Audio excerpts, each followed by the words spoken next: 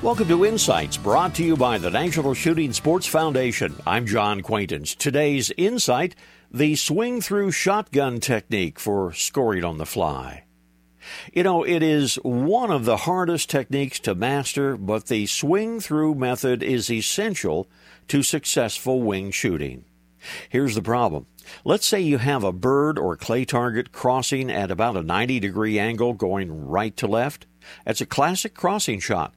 You follow the target until your eye tells your brain to fire, and then your finger hits the trigger. The reaction time between being on target and firing, although very brief, is long enough so the target has flown past the shot pattern. Yeah. The answer, keep swinging that shotgun. Don't stop even after you've pulled the trigger. Now, if you're a point shooter, it's going to take some getting used to, but once you have the concept learned, your score on targets, ducks, dove, clay pigeons, doesn't matter, is going to go up, going to go way up. It is the swing-through shotgun technique. Try it. This reminder, visit the National Shooting Sports Foundation website at nssf.org. Lots of information about hunting and the shooting sports.